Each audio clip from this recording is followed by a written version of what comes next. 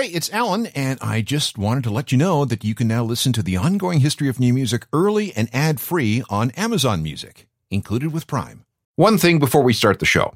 I want to let you know about a special interview you'll hear at the end of this episode. It's with the host of a brand new podcast called Architects, the Architects of Art.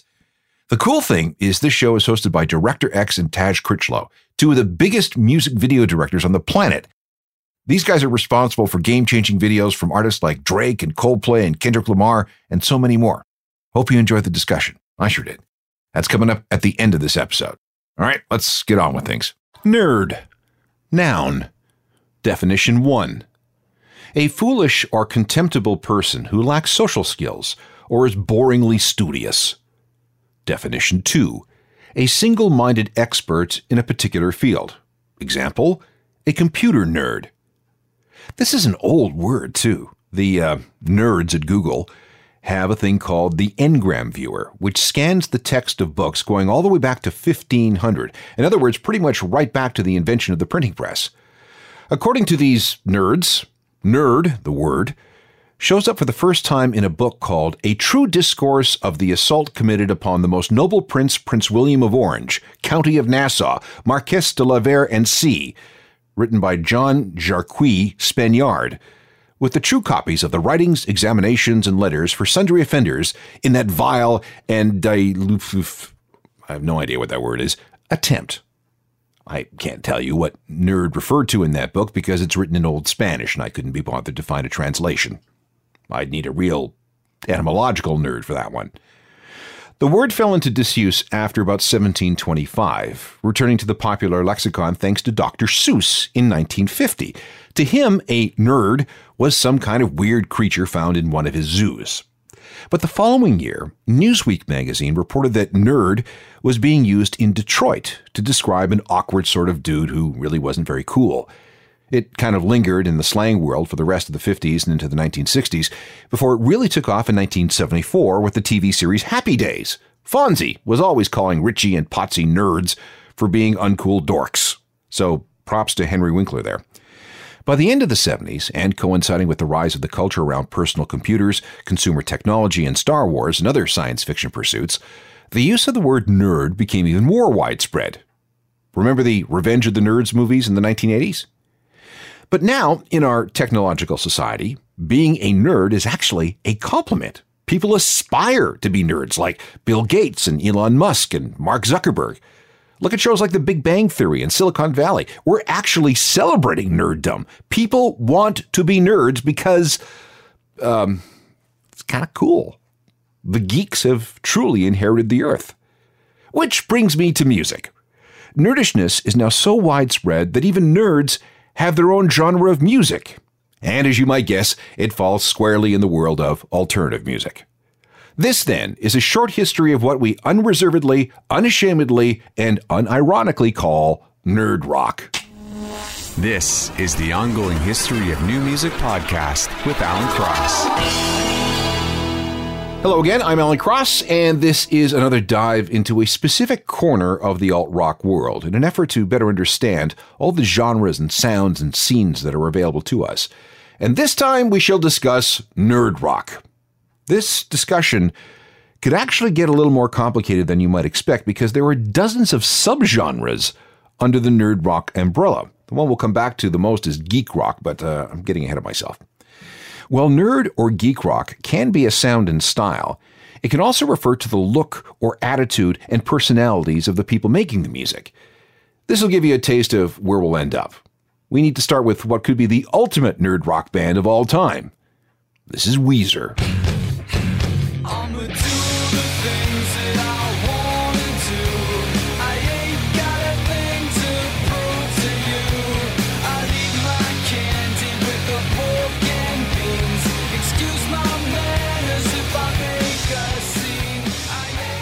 There's Weezer and Pork and Beans, a single from their 2008 Red album. If you remember the video featuring all the internet personalities and memes of the day, it's really tough to imagine anything more nerdy.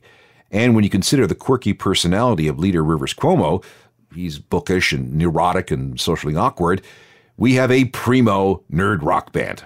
Now, For the origins of nerd rock, we have to go all the way back to the 1950s for a form of music called filk rock.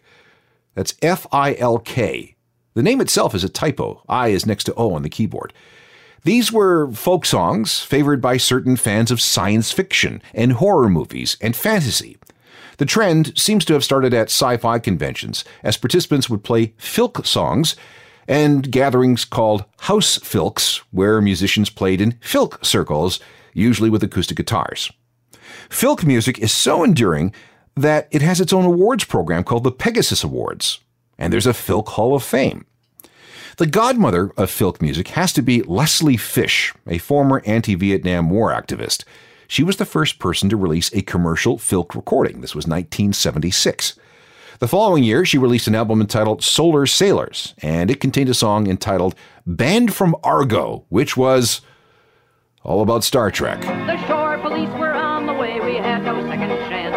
We beamed him up in the nick of time and the remnants of his pants. And we're banned from Argo, everyone. Banned from Argo just for having a little fun. We spent a jolly shore leave there for just 3 days. Leslie Fish, and an example of filk music, the earliest precursor of today's nerd rock. That's Banned from Argo, released in 1977. As Leslie was doing music like that, Devo was exploring their version of sci-fi rock.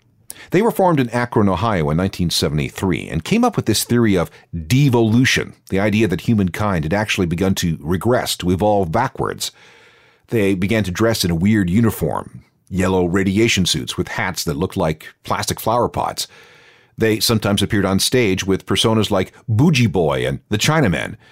Their songs were quirky, experimental, and sometimes mixed with sci-fi themes, and almost always had some kind of surrealist bent. And if you look closely, there was some definite intellectual processes going on. In 1977, David Bowie heard about Devo when the wife of a friend sent him a demo tape. Bowie loved it and immediately campaigned to get them a record deal, which he managed to do. And as time went on, Devo got deeper into electronics, which only served to make them more quirky and strange. In the process, they inspired any number of new wave, post-punk, industrial, and alt-rock artists. Think the B-52s, Oingo Boingo, and some of the other goofy and fun new wave bands. There's a lot of Devo going on in Nine Inch Nails, and in Primus, and yes, Weezer. Even Soundgarden was moved to cover one of Devo's songs. As for something to play, this cover of the Rolling Stones' Satisfaction from 1977 is pretty much as nerdy as it gets. The album even adapts its title from a line in an 1896 science fiction novel called The Island of Dr. Moreau. Are we not men? The answer in this case is, we are Devo.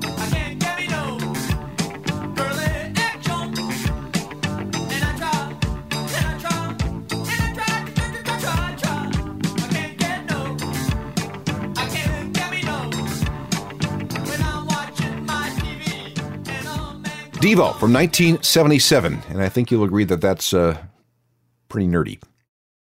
Okay, a quick detour. In December 1977, Elvis Costello appeared on Saturday Night Live. He was at the height of his angry young songwriter years, complete with his thick glasses and powder blue sport coat. Ann Beats was a writer on the show at the time and remembers watching Elvis' set and thinking, this isn't punk rock, this is nerd rock. And that led to the creation of The Nerds, a reoccurring set of sketches featuring characters played by Gilda Radner, Jane Curtin, and Bill Murray. At around the same time, and as Devo was arguing about the devolution of humankind, the Talking Heads were confusing people at CBGB in New York.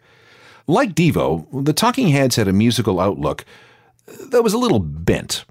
With a solid art school background, the group was all about challenging conventions when it came to music, and frontman David Byrne was almost definitely a nerd.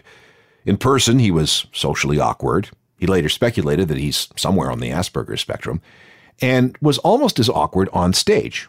Except in performance, he came across as quirky, experimental, and occasionally paranoid. He's a great example of how punk allowed everyone to be who they were. As long as you had something to say, you should be able to say it, regardless of who you were or your musical ability. In the midst of all the punk rock in the late 1970s, the Talking Heads were producing nerdy music like this.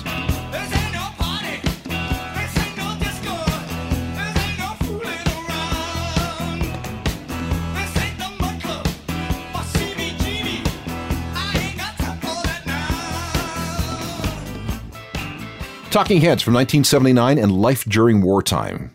Put that song into the context of the big mainstream rock releases of the day. Van Halen, Led Zeppelin, The Eagles, Tom Petty, Aerosmith. And maybe you can understand just how weird and nerdy that sounded.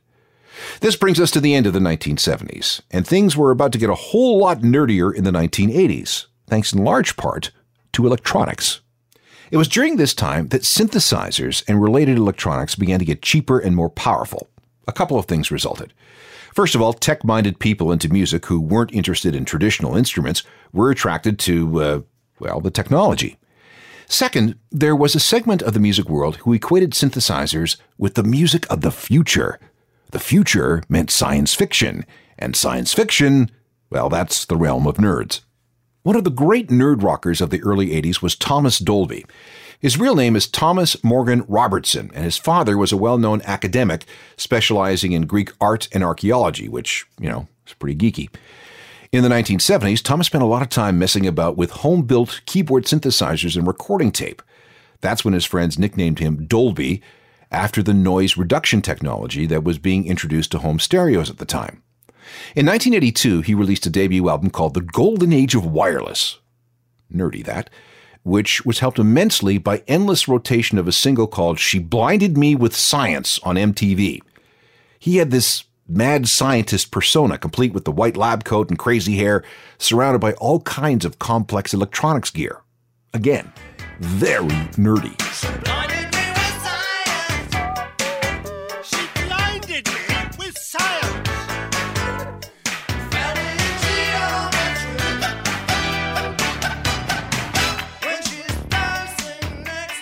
Thomas Dolby from 1982 with She Blinded Me with Science. For a time, nerd rock was heavily rooted in electronics, keyboards, synthesizers, sequencers, drum machines, and so on. But as the 80s wore on, that began to change. A part of that was a super influential band from Boston. Things are about to toughen up thanks to the Pixies. Now, you may have never associated the Pixies with nerds, but there is a connection. First of all, the band was born at the University of Massachusetts.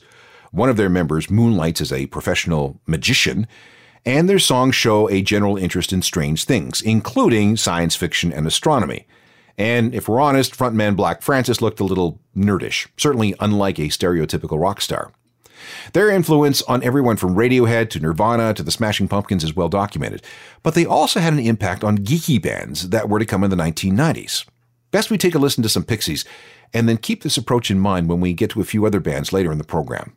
This is Monkey Gone to Heaven from their greatest album, 1989's Doolittle.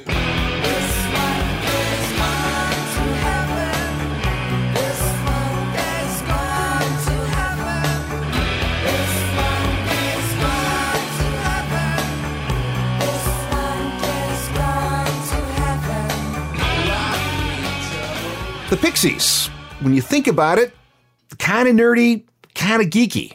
Whether they want to be known as a nerd rock band is besides the point. They'd eventually become part of this particular story. And it was in the 1990s when Pixies-inspired nerd rock really took off. The explosion in alternative music in that decade allowed for all sorts of previously fringe ideas, attitudes, and sounds to wash into the mainstream. And just as we saw with punk back in the 1970s, there was a certain egalitarianism about everything.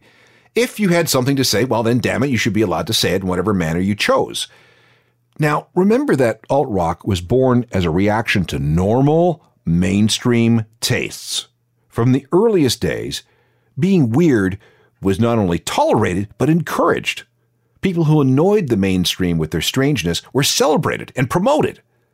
The early 90s saw a huge bloom in nerdy bands coming to the forefront. For example, They Might Be Giants, the two-man group out of Brooklyn featuring John Flansburgh and John Linnell. They were suddenly cool with everyone. They'd been around since 1982 doing weird things like writing songs for their answering machine. They ran something called Dial a Song, where fans could dial a number and get a new song every day, every week, whenever. I'll even give you the number, 716-387-6962. It's been disconnected for a while, but occasionally it does resurface. They ended up with a major record label deal, and in 1990 they released a record called Flood. It featured several genuine alt-rock radio hits. This is one of them. It's called Particle Man. And don't try to make sense of this unless you like bending your head around existentialist things. Otherwise, you're just going to hurt yourself. Particle man, doing the things a particle can. What's he like? It's not important. Particle man, is he a dot or is he a speck?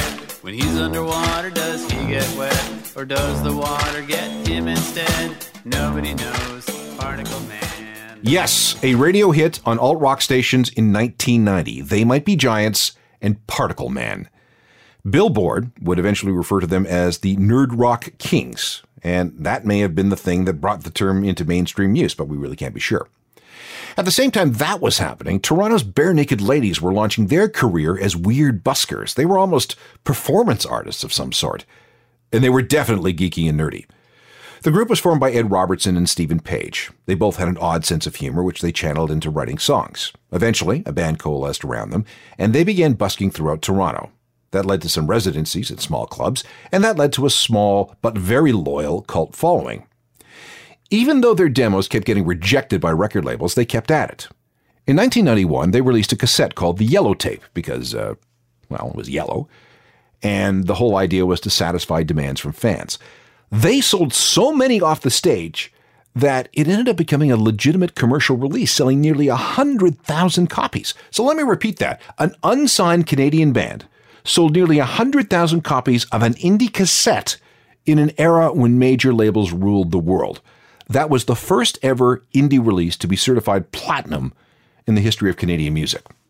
The labels woke up, and after a bidding war, they signed on to Warner and released an album called Gordon in 1992, a #1 record and another platinum release. And this set the stage for nearly a decade of nerd rock success. And to this day, fans insist on throwing boxes of Kraft Dinner at the band as the result of this song. But please don't do that. The corners of those boxes are sharp. They hurt. If I had $1 million, I'd build a tree fort in our yard. If I had $1 million, you could help, it wouldn't be that hard. If I had $1 million, maybe we could put like a little tiny fridge in there somewhere. We could just... The early and mid-90s were a great time for nerd rock. We got Weezer and the spin-off band The Rentals. There was Fountains of Wayne, Ween, the Aquabats, Man or Astroman, Andrew W.K., Ben Folds 5, and Weird Al Yankovic, who occupies his own throne in the nerd rock world. There wasn't really a common sound, but they were all about humor and fun and self-deprecation, appreciation of the mundane, and loads of irony. It was towards the end of the decade that it acquired a new name, geek rock. As the 1990s progressed, we began seeing more and more nerd rock bands, especially after Weezer started having platinum records. You remember that we talked about them as the archetypical nerd rock band off the top of the show. The genre had been around long enough that it began to separate and stratify into subgenres. There was nerd punk, which was like nerd rock except in the style of punk. There was wizard rock, a whole bunch of bands inspired by Harry Potter. That scene is big enough to have its own festival, which they call Rockstock, which is spelled with a silent W at the beginning. Oh, and speaking of festivals, there was Nerdapalooza, which ran between 2007 and 2013.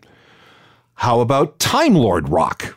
This seemed to be mostly a British and Australian thing for some reason, maybe because that's where the TV series Doctor Who was the biggest. There is a corner of the universe dedicated to bands who were inspired completely by Star Trek. I know of a couple that even sing in Klingon. If you are interested in exploring that, I suggest you look up a band called 5 Year Mission. They're working to write a song for every one of the 79 episodes of the original Star Trek series. Yes, really. There's Twi-Rock, which was based entirely on the characters from the Twilight series of books. That seems to have died out, blessedly. We have something that's sometimes called chiptunes, where people take songs and rewrite them so they sound like 8-bit computer music. And then we have geek rock. Now, as far as anybody can tell, the first band on the planet to describe themselves as a geek rock group was Nerf Herder, a 4-piece band from Santa Barbara, California, whose very name screams geek. If you need an explanation, here it is. In the Star Wars film The Empire Strikes Back, Princess Leia calls Han Solo, and I quote, a stuck-up, half-witted, scruffy-looking Nerf herder. In Star Wars talk, a Nerf is something that looks like a buffalo, and the people who tend them aren't looked upon as being very smart. Therefore, if we are going to be complete, we need to listen to some Nerf Herder. The band, that is. This was an alt-rock radio hit from 1996, and it was from their self-titled debut album. Again, self-referential, very mundane, talking about things that are just out there. This is called Van Halen. Tomorrow may never come again. Can't you hear Jamie crying? She's running with the devil alone.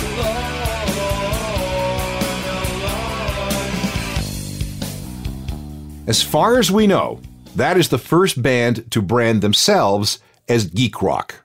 It's Nerf Herder with their song Van Halen. In case you're wondering, they also have singles with titles like Courtney, about guess who, Mr. Spock, yep, and Led Zeppelin Rules.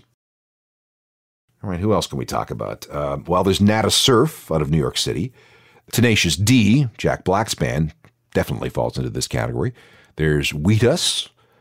Given the subject matter of some of the Decemberists songs, you might want to include them. Singer-songwriter Jonathan Colton probably belongs on this list. Titus Andronicus.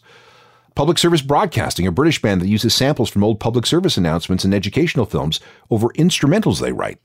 Definitely nerdy. And with all the wild videos they do, you can make a case for OK Go to be part of the geek rock world.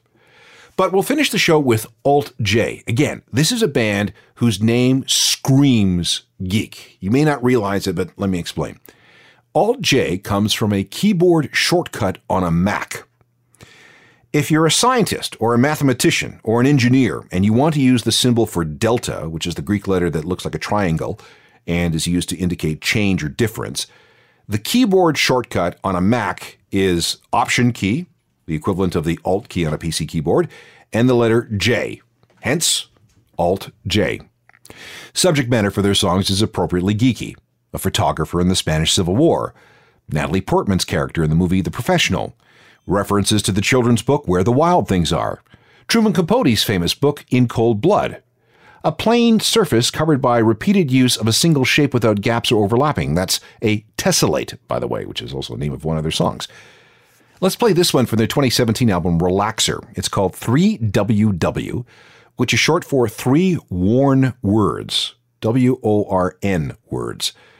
The song is about a lovelorn young man who goes on some kind of walkabout and keeps thinking about a bronze statue of Juliet, the character from Shakespeare's play, in Verona, Italy. The metal on the chest of that statue is worn smooth because of the legend that says if you rub it with your hand, you will have good luck in the future. Okay, that's a long way to go for a song, but okay. All these three words, oh, that we whisper, like the rocking hands of tourists in Verona.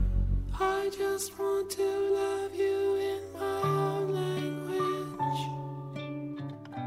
I should probably mention this before we conclude here. I did not mention a genre called nerdcore, although I probably should have.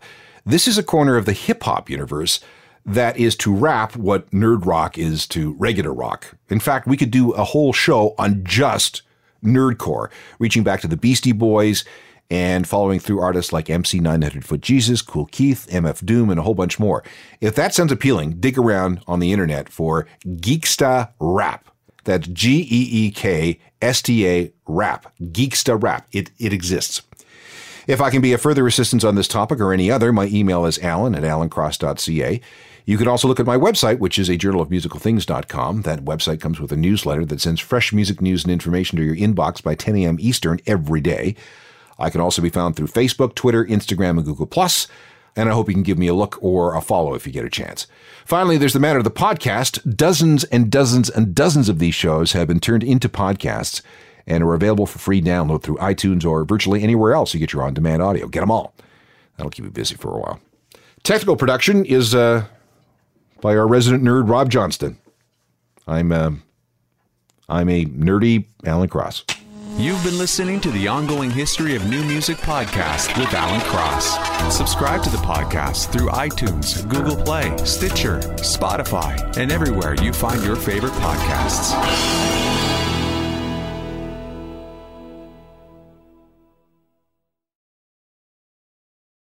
Before we leave today's Ongoing History of New Music podcast, I want you to know that we're part of a network called Curious Cast. And Curious Cast has a lot of podcasts available on its network. And one of the new ones is called Artcatechs. And I have two of the hosts of Artcatechs with me here. We have Taj Critchlow and Director X. And we want to give you a bit of an introduction to what this new podcast is all about. So who wants to go first and explain exactly what you guys will be doing? And obviously, here's a hint. If you're at the end of this podcast, my podcast, chances are it has something to do with music. So our show is pretty much about, it's in the world of music. It's pretty much us sitting down with storytellers that come from music videos. I feel like we live in a world where we don't give these amazing creative artists the flowers they deserve. They create some of the most impactful content on the planet that gets a lot of eyeballs on it. And coming from the world of music video, being in the business for over 20 years, we felt it was necessary to create a show like Architects, to sit down and hear their stories, their come-ups, their journey, their process of creating some of the most iconic music videos, films, and content on the planet. Now, you guys have been deeply involved in this world for, like you say, a long time. Who have you worked with? I've directed videos for Alicia Keys, Puff Daddy, Cisco, Destiny's Child, Drake, Justin Bieber, 2 Chainz, Rosalia, Iggy Azalea, Sean Paul, Beanie Man, Ariana Grande. Okay, now you're just bragging. Korn, John Mayer, the list goes on. Like this has literally been a crazy journey, and I always say X is the GOAT because as long as he's been doing it, like late 90s to now, it's still relevant. Like we broke our production company Fella with this music video for DJ Khaled, Drake, and Bieber called Popstar. So it's been a crazy journey, and we're 2 kids from Brampton, Ontario, that went out to make art that broke out to the world, and now we're using our podcast as another form of storytelling, but through an audio medium. Okay, how are you going to make that transition? You've been telling stories through video. Now it's going to be only audio. So you're going to have to change your style a little bit, I guess. I mean, we're talking to the creators, so it's a different kind of thing. You know what I mean? The story is the story of the maker. So it's not conceptualizing music and visuals to it. It's talking like the first podcast, the debut of the show was with Dave Meyers, another guy that's been in the game for a long, long time, and just talking about that philosophy behind his approach to art, the work he's done, and as well digging into some of the larger world issues out there. Like we have a whole talk about Black Lives Matter on that podcast, and being a white director and his perspective coming up in a Black music world. So it's a little different than what we're used to doing. Without any spoilers, give me the kind of stories that you'll be telling. Give me an example of a story. I guess the examples is pretty much their come up, what drew them in to get into this world of filmmaking, their influences, their highs, their lows, and pretty much their breakthrough moment.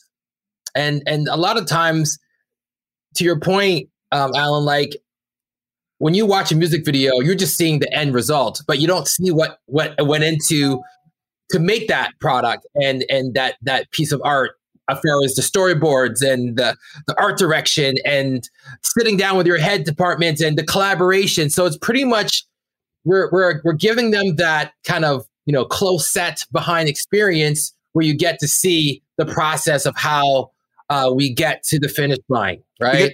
I've often watched music videos and wondered, where the hell did this come from?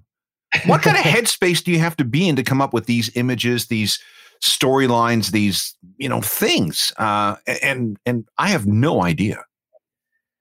Yeah, and that's the point of the show. Like, look, we're probably around the same age. Like, I came up in the 80s era where that's what made me fall in love with music videos, right? The MTV Much Music era, watching videos by Madonna and Peter Gabriel and like Phil Collins and Michael Jackson and Aerosmith. And I was always fascinated by music videos and the storytelling and the dancing and the style and all that stuff.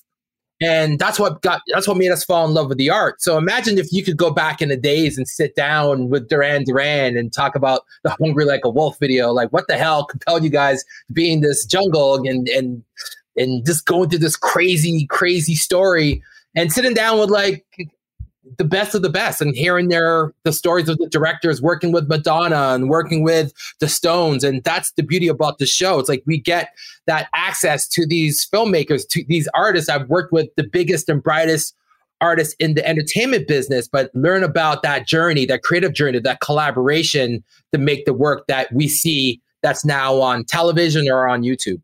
And before we jump, I just want to say, please follow us at Architects Pods. I can't wait for this. Sounds like a great series.